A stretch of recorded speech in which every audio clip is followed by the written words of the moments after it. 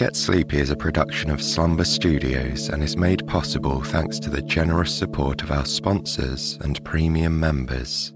If you'd like to listen ad-free and access weekly bonus episodes, extra long stories, and our entire back catalogue, you can try out Premium free for 7 days by following the link in the episode notes. Now, a quick word from our sponsors. Welcome to Get Sleepy, where we listen, we relax, and we get sleepy. I'm your host, Thomas. Thank you for joining us tonight. Simon will be reading to us this evening with a very special bedtime story, a sleepy and faithful retelling of William Shakespeare's classic tale, A Midsummer Night's Dream. And dreamlike it truly is, a tale of fairies and mischief, magic, and of course, love. Thank you to our very own Joe Steer for your special adaptation of this world-famous story. In order to keep bringing you new episodes of Get Sleepy each and every week, we rely on the amazing support of our premium subscribers. So, if you're enjoying the show and you feel you're getting a lot of value from it, and if you're in a position to do so, of course, it would mean the world to have your support too. In return, Get Sleepy Premium gives you access to our entire catalogue of well over 500 full-length episodes, and they're all entirely ad-free, so you can listen without interruption. And that's not all. As a premium supporter, you'll receive a brand new bonus episode every single Thursday. I'll be reading tomorrow's premium story, which takes us to Monte Alban, a UNESCO World Heritage Site in Mexico. We'll explore this extraordinary place on a scenic hike there. I'd love for you to join me. So if you'd like to give Premium a try, remember that you have a 7-day free trial to begin with. For more information, visit getsleepy.com/support or just follow the link in the show notes. Thank you all so much. Before we begin tonight's story, let's take a few moments to unwind. Make yourself comfortable, and then close your eyes, allowing your breath to deepen, drawing in a steady flow of air, and slowly releasing it back out. As you continue to breathe in a gentle, rhythmic pattern, bring your attention to the area around your heart. You might even like to place a hand over this area. We're going to send some loving kindness towards ourselves, using the words, "May I be happy, may I be safe, may I be healthy, may I be at peace." You might like to repeat these phrases, either in your head or out loud, or simply listen and absorb these hopeful intentions, bringing them towards you by way of your heart.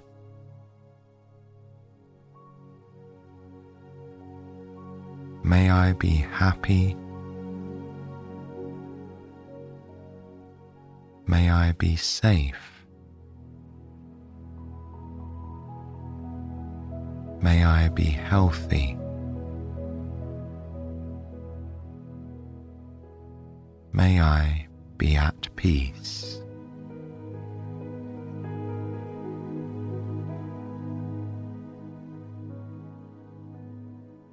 If you chose to place a hand over your heart, you can remove it now, allowing your arms to rest easily by your sides, feeling the weight of your body sinking further into the comfort of your bed.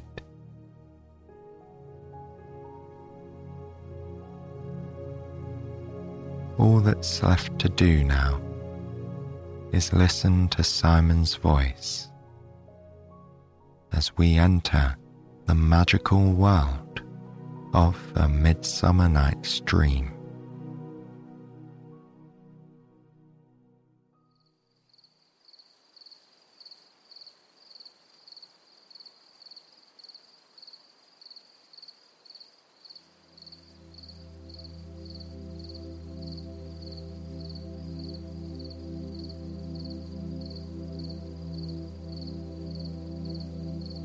The story's author, William Shakespeare, is a man who needs little introduction. A playwright, poet, and actor, his reputation has long outlasted his own lifetime, spanning the late 16th and early 17th centuries. Many consider him to be one of the greatest writers of all time, with his plays still being performed in theatres around the world and countless adaptations of his works still being made for television and film. Of the 38 plays authored by Shakespeare, more than half are set abroad, in places that he clearly had a fondness for and was fascinated by, though perhaps never visited in person. A Midsummer Night's Dream is one such story, which he wrote in Elizabethan England around the 1590s. Set in Athens, within the royal palace and its vast adjoining woodland, it's 16th century Athens the way Shakespeare imagined it. A blend of classical Greek literary elements, myths and glory, mixed with the charm and romance of its altogether English author. The result is a setting that is thoroughly romantic, perfect for a play about love.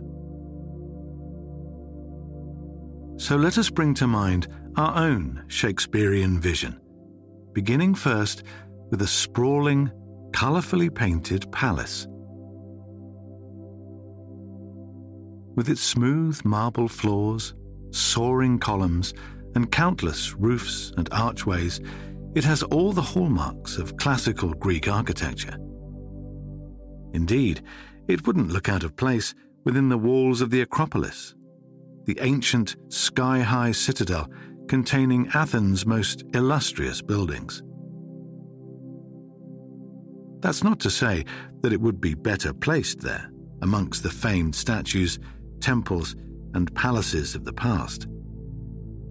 Few could imagine a happier setting than where the palace currently stands, behind the stunning gardens, against a backdrop of emerald forest. It's a breathtaking sight, and even more so right now, with the final preparations underway for a royal wedding. Here, upon these very grounds, Duke Theseus of Athens will marry the Amazon queen Hippolyta.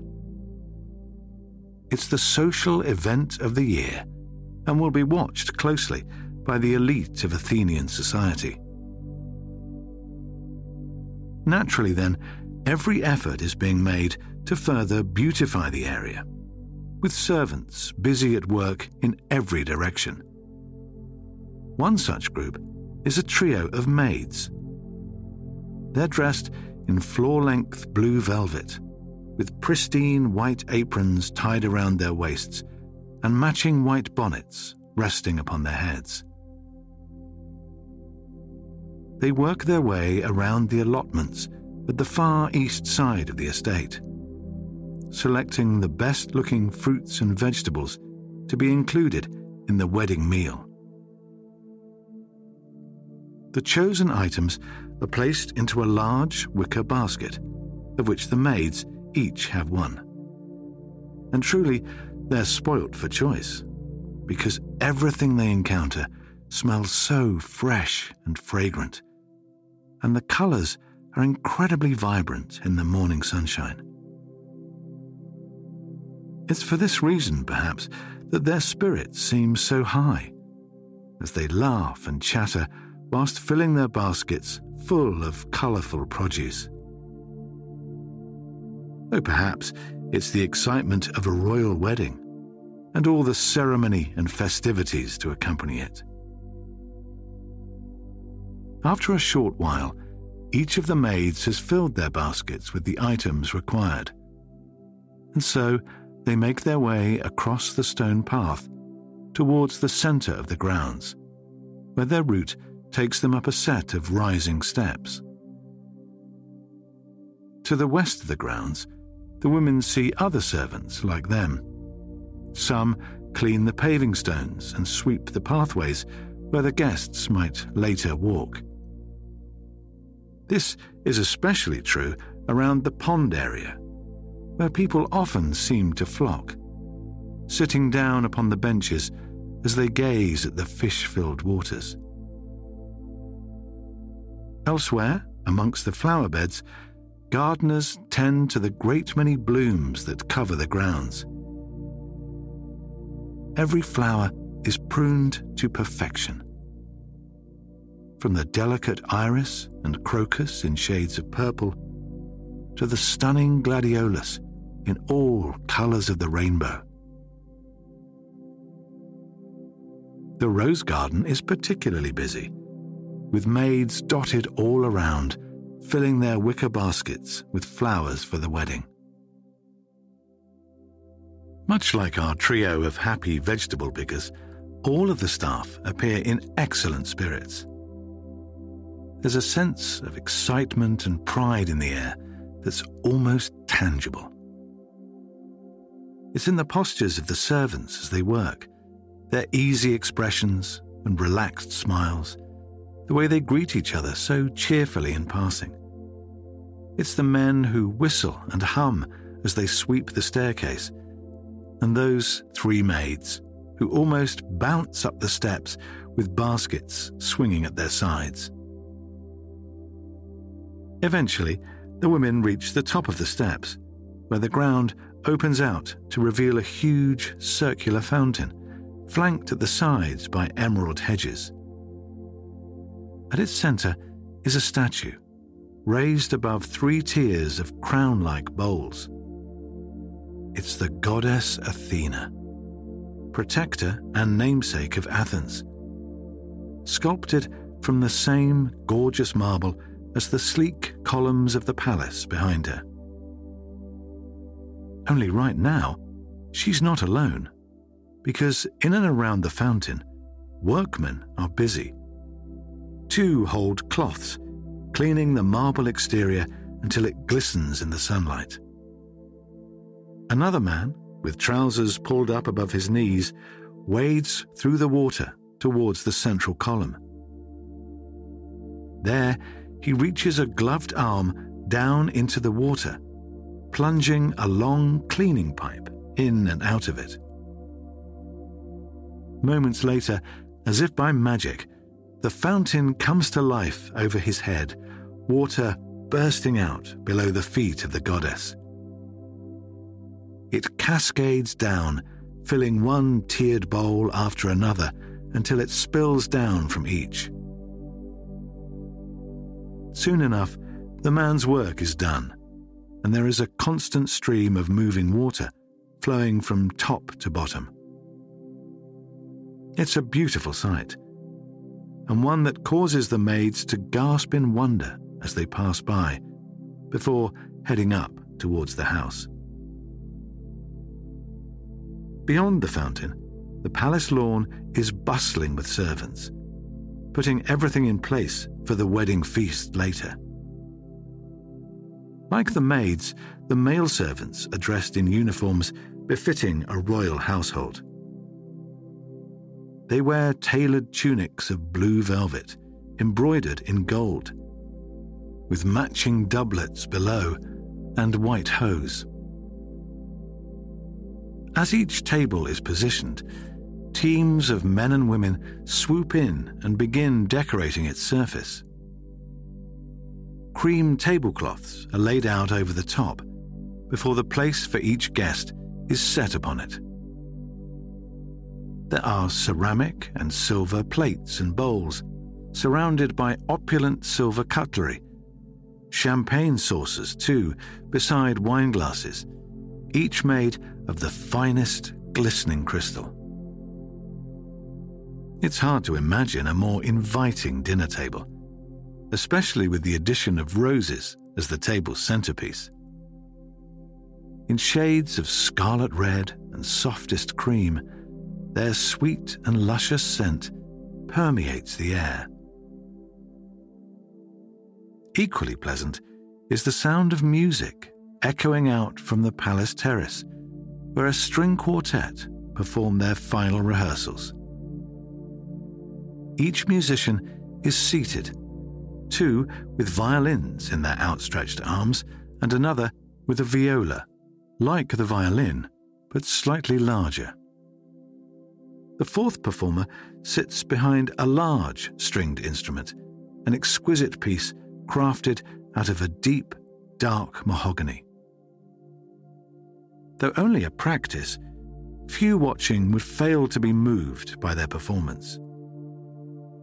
Their movements seem effortless, as if the bows were pulling themselves across the strings, and their arms were simply attached. The resulting sounds are magnificent. Heard alone, each rich note is as beautiful as it is compelling. But combined in harmony, the quartet produce the kind of music that is felt viscerally by those listening. This doesn't go unnoticed by the maids, who pause their conversation and take in these wonderful sounds. This remains the case throughout the rest of their journey as they stroll across the terrace, entering the palace through a large, arched doorway. Inside the building, they step into the palace foyer, where sky-high ceilings soar above marble floors. And turning left, they head directly towards the palace kitchen, a massive room filled with colors, textures, and the tantalizing aromas of cooking food. Staff are scattered about the kitchen, rolling pastry on floury surfaces and mixing ingredients in large ceramic bowls. A boy sits beside a fire, occasionally turning a piece of meat on a spit as it cooks above the crackling flames. In other areas of the kitchen, a range of fresh vegetables are being prepared. And it's one such area that our trio visits next, handing over their baskets with merry smiles. These are happily received by the cook and her staff, who empty out their contents amongst mounds of other delicious-looking produce. Once washed and chopped, seasoned and cooked, the vegetables will be included in a diverse range of truly flavoursome dishes. Aside from the kitchen, the rest of the palace is relatively calm. The bride-to-be, Queen Hippolyta, is hidden away in her private chambers upstairs, being pampered and prepared before the wedding ceremony. The Duke wanders throughout the grounds, overseeing the setup for this most important day. At present, he is stood upon the terrace, smiling broadly in his formal wedding suit, as he takes in the sounds of the string quartet. He appears utterly enthralled by what he hears. It's because the Duke is so preoccupied, perhaps, that he fails to notice events occurring nearby. For on any other day, the usually astute Theseus might have spotted the well-dressed couple heading off into the forest, and recognizing them as the lady Hermia and the gentleman Lysander, he would likely guess that they were running away to be together. After all, the girl's father openly forbade the lovers to marry, having already arranged a suit between his daughter and another gentleman. According to ancient Athenian law, a daughter must obey the will of her father, and so, despite loving another, Hermia is expected to marry Demetrius. In fact, that very man is marching into the Emerald Forest now, following in the footsteps of the eloping couple. Demetrius, having heard of Hermia's escape, is bent on finding his future wife and bringing her home to marry him. A short way behind him walks Hermia's best friend, the Lady Helena, who loves Demetrius, just as he loves Hermia.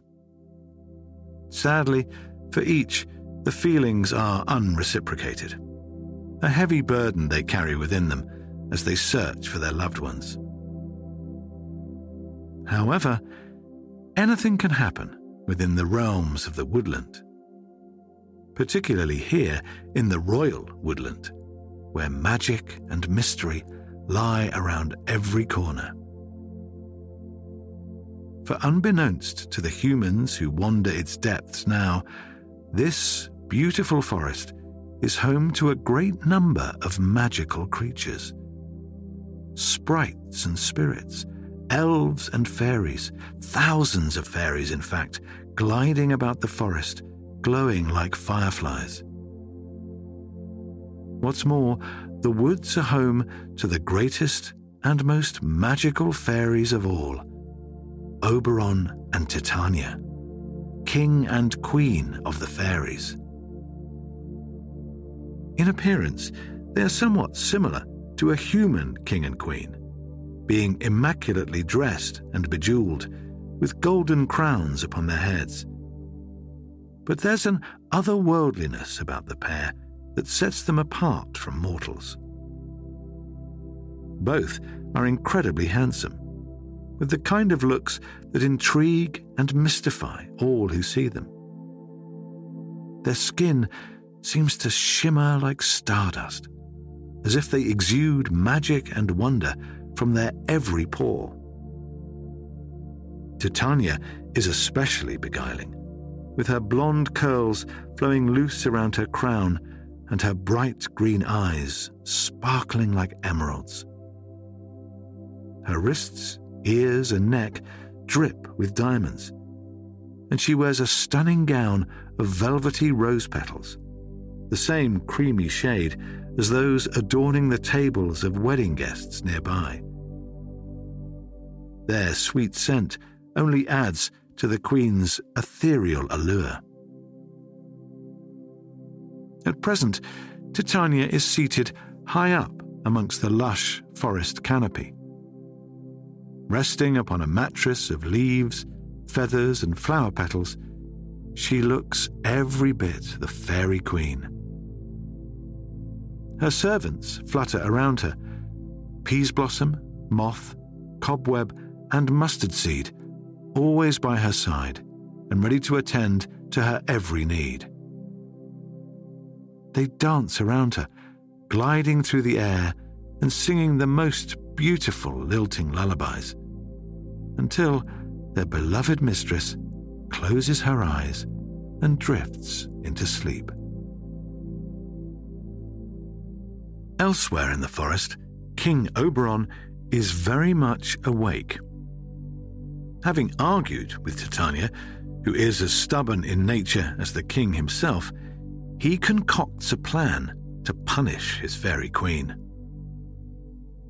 High up on the branch of an old oak tree, Oberon meets with Puck, a clever but mischievous spirit, with tiny little horns poking out above his hair. He orders Puck to find a certain flower named Love in Idleness. A striking bloom with rounded petals, Oberon explains that the flower will turn from white to purple when struck with Cupid's arrow. The flower's nectar is filled with powerful magic.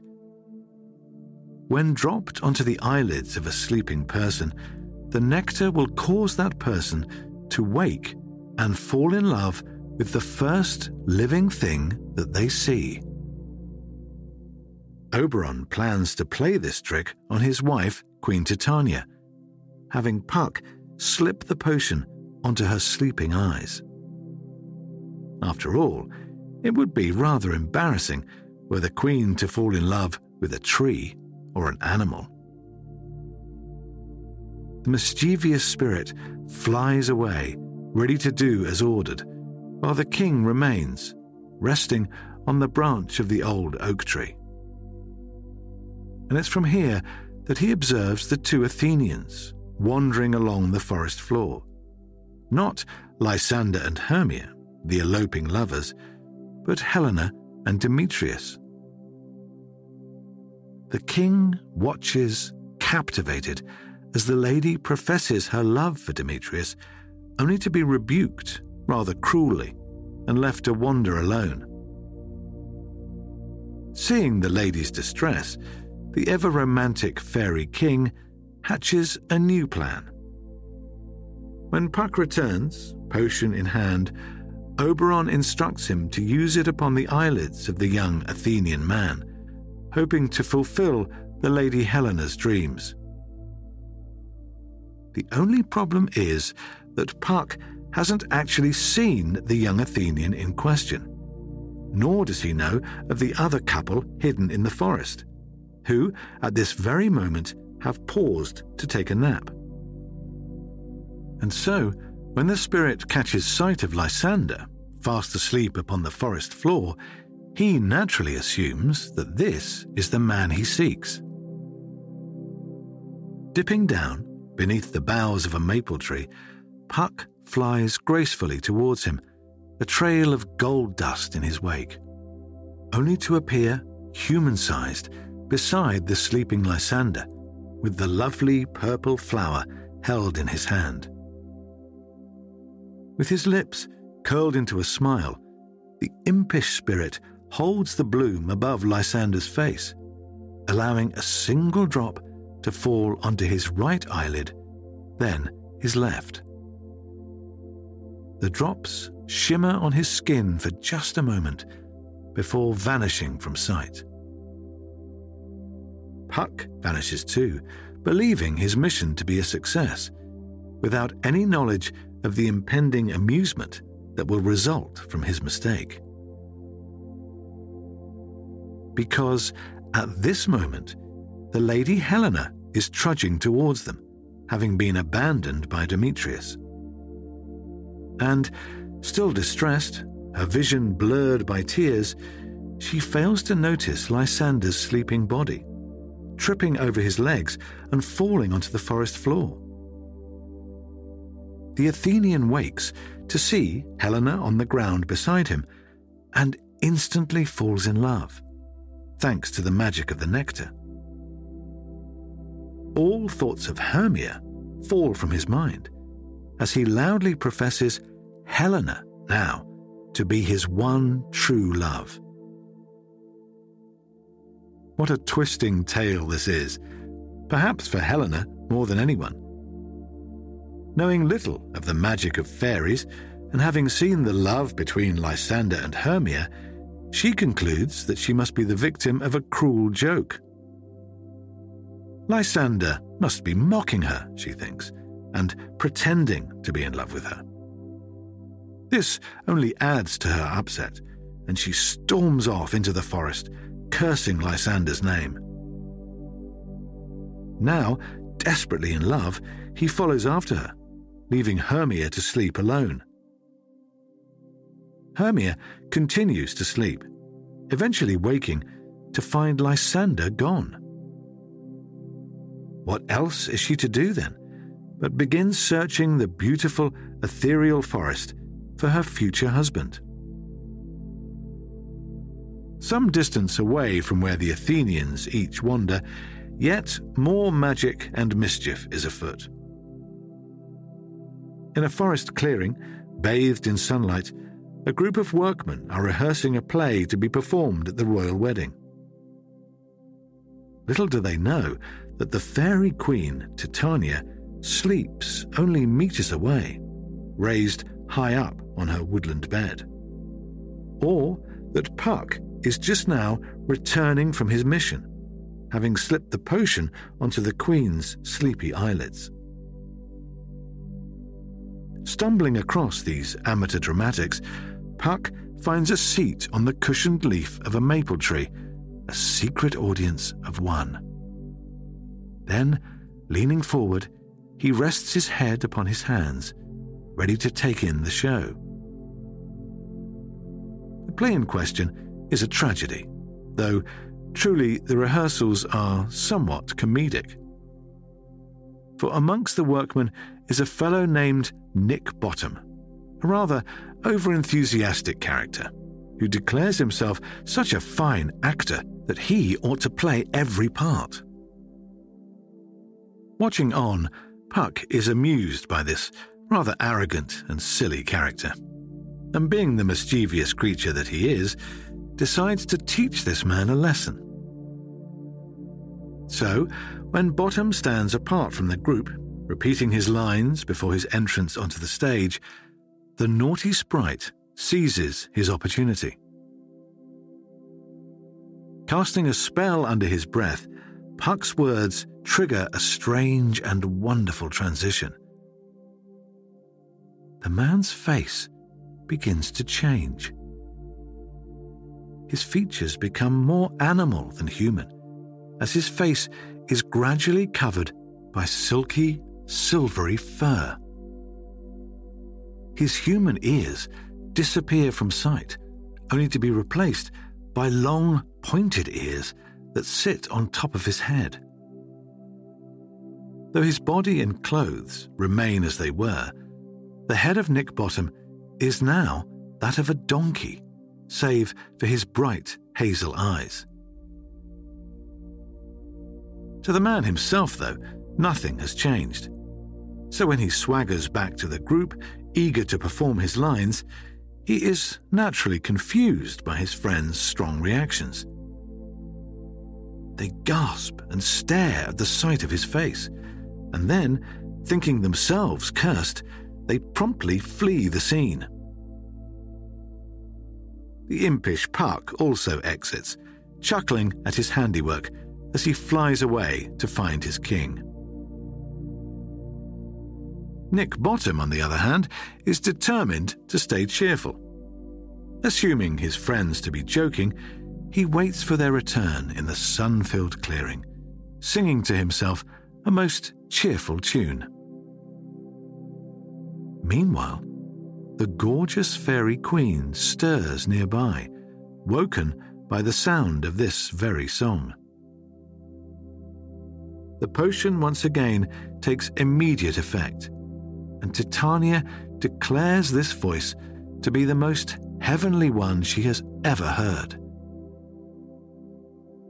Turning over on her flowery mattress, she gazes down upon Nick Bottom, considering him to be the most beautiful, wise, and fascinating mortal that she has ever seen. And she declares this proudly, proclaiming her great love for him and ordering her servants to dote on him as she does. Bottom's eyes are soon opened to the world of woodland magic, previously invisible to him. The sprites and spirits, elves and fairies. The fairies fly about him, dancing through the air, singing their enchanting bird-like song. For the first time in his life, Nick Bottom is speechless. Astonished by what he sees, he takes Titania's outstretched hand in an almost trance-like state. She leads him to a tree at the edge of the clearing, where a bundle of cushions rests upon the ground. Ruby red velvet with a trimming of gold tassels, they sit against the trunk of a massive maple tree, the same tree from which Puck cast his spell. Here, upon a throne of cushions, sits Nick Bottom, a fairy queen beside him, gazing adoringly into his eyes.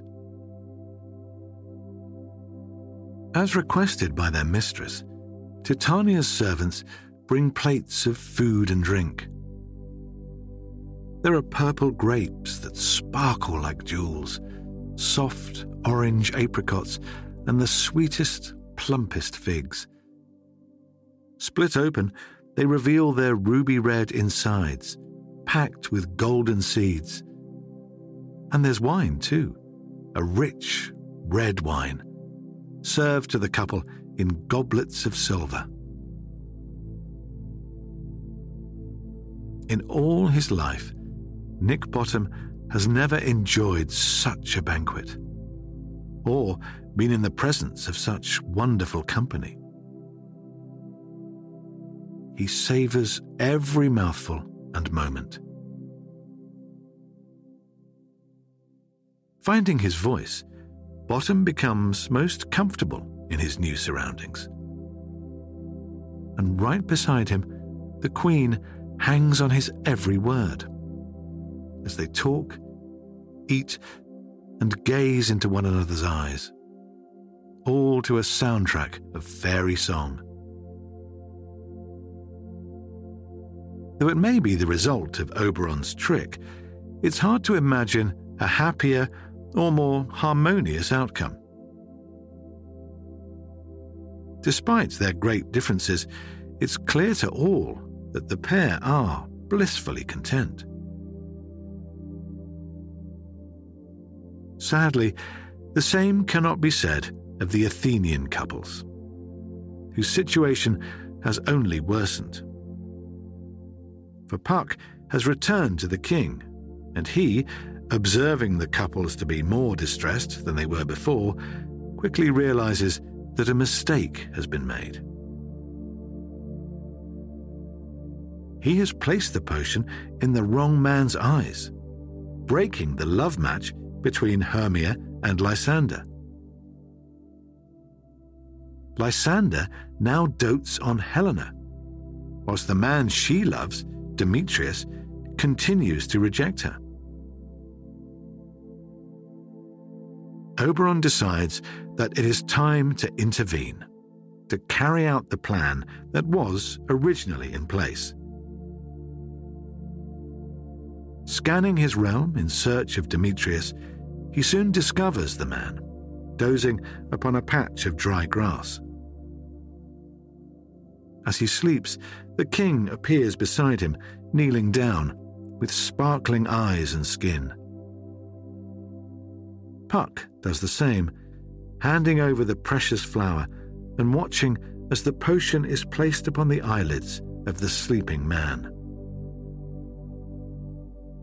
Just as before, it glimmers golden for a moment and then disappears into the man's closed eyelids. Hearing Helena's approach as planned, the pair promptly vanish, certain of the potion's good effects.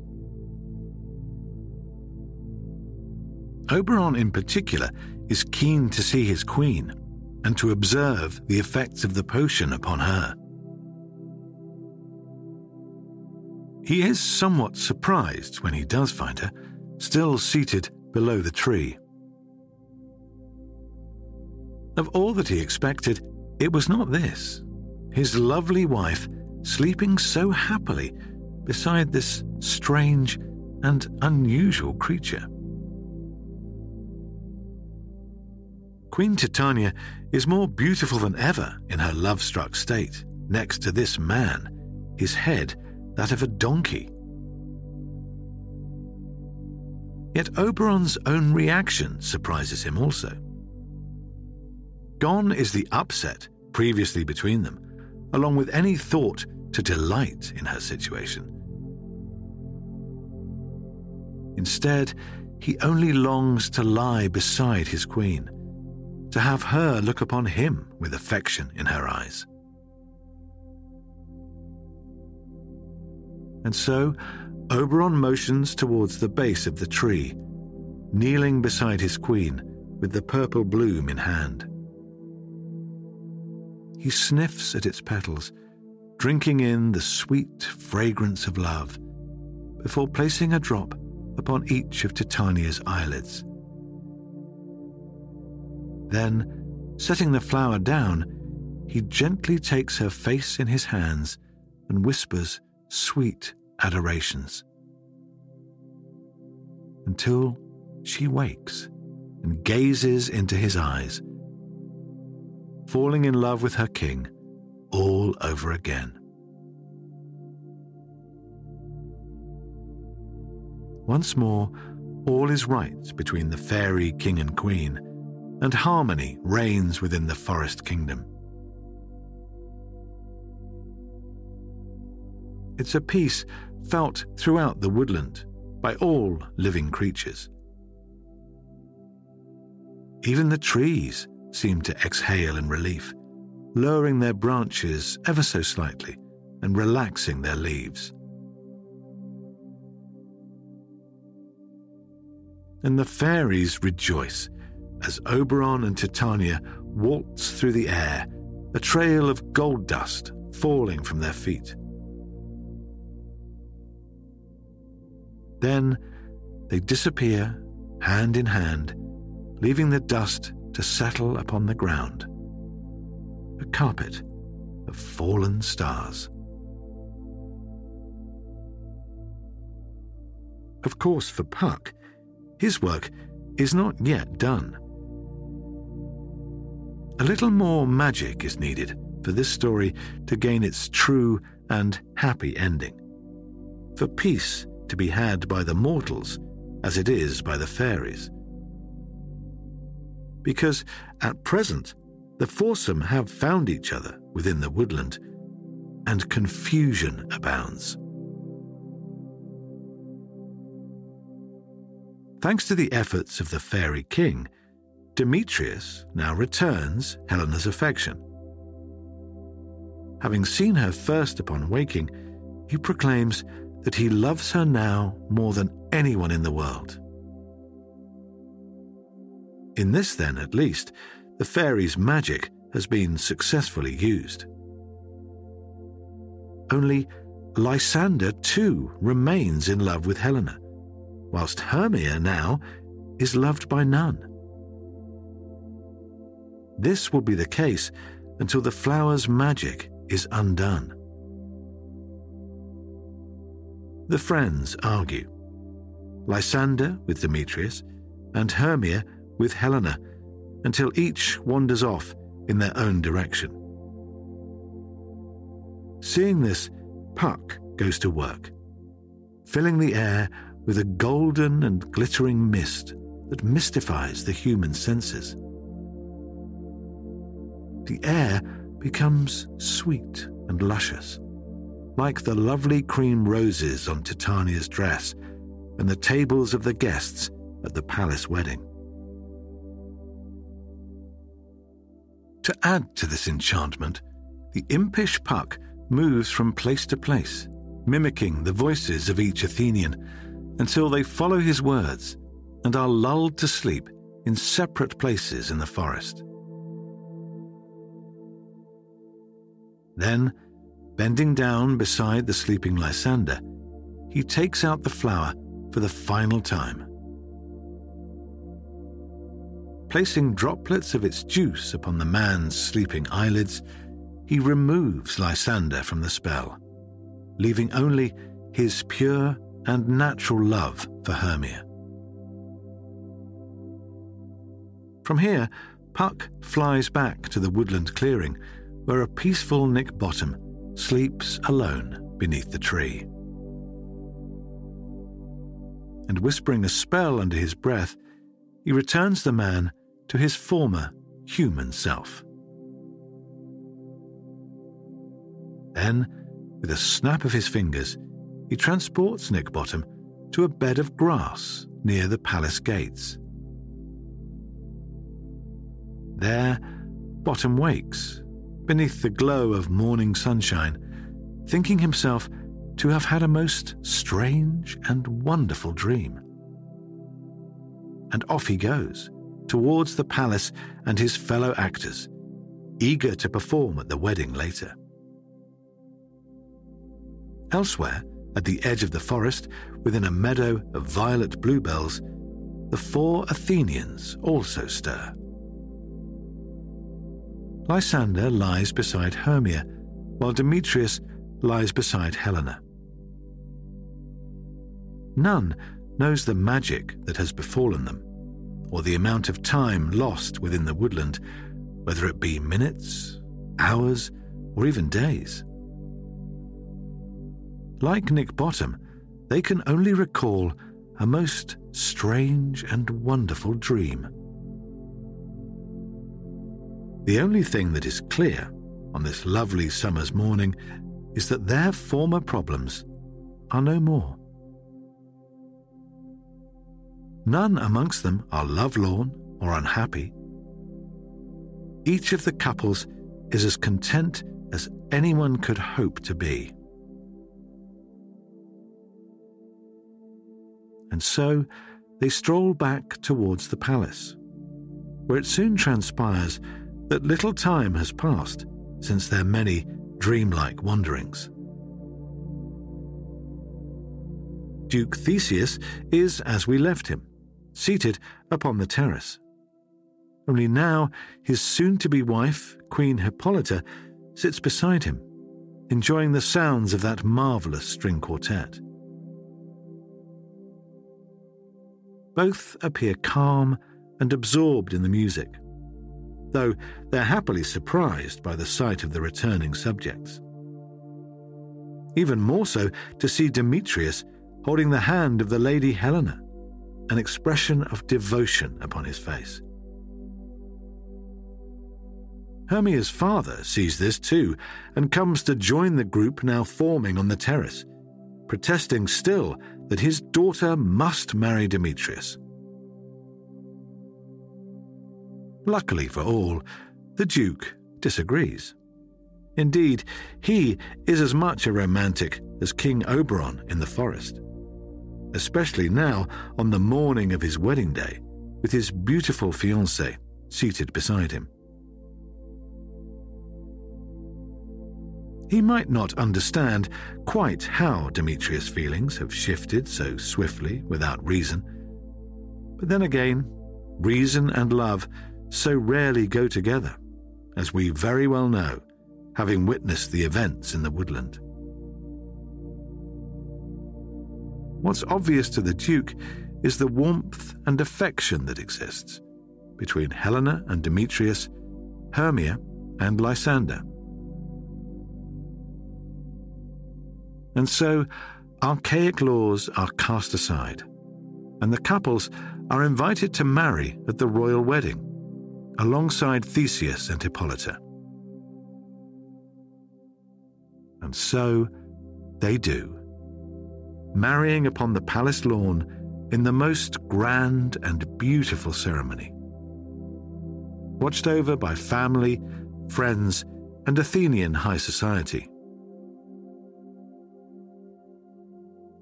Each of the ladies holds bouquets of roses, picked fresh from the gardens in shades of red and cream. They're everywhere, these flowers, sweet and luxurious, with petals like velvet, twisted around the white wooden arches above where the couples recite their vows, in vases beside chairs where guests watch from the lawn, and on tables too, where all will soon retire, enjoying a banquet like no other, to the sound of stringed instruments. Later, they'll turn and watch the play on the palace terrace, a tragedy performed by Nick Bottom and his fellow amateur actors. Indeed, it will be a performance so awful and so poorly acted that it will lighten the hearts of all who see it. From beginning to end, the play will be punctuated with laughter and smiles. And at its conclusion, the applause of the amused audience will echo throughout the grounds. Then, at long last, with the sky darkened, the wedding shall end, and all shall retire. And step by step, the three happy couples will walk below the stars, husbands and wives now, with hands held tightly. Not just stars, but fairies too. Oberon and Titania, Puck, and many thousands more. They'll fly above, glowing like fireflies, blessing those below with fortune and grace, and wishing upon all a deep and dreamy slumber.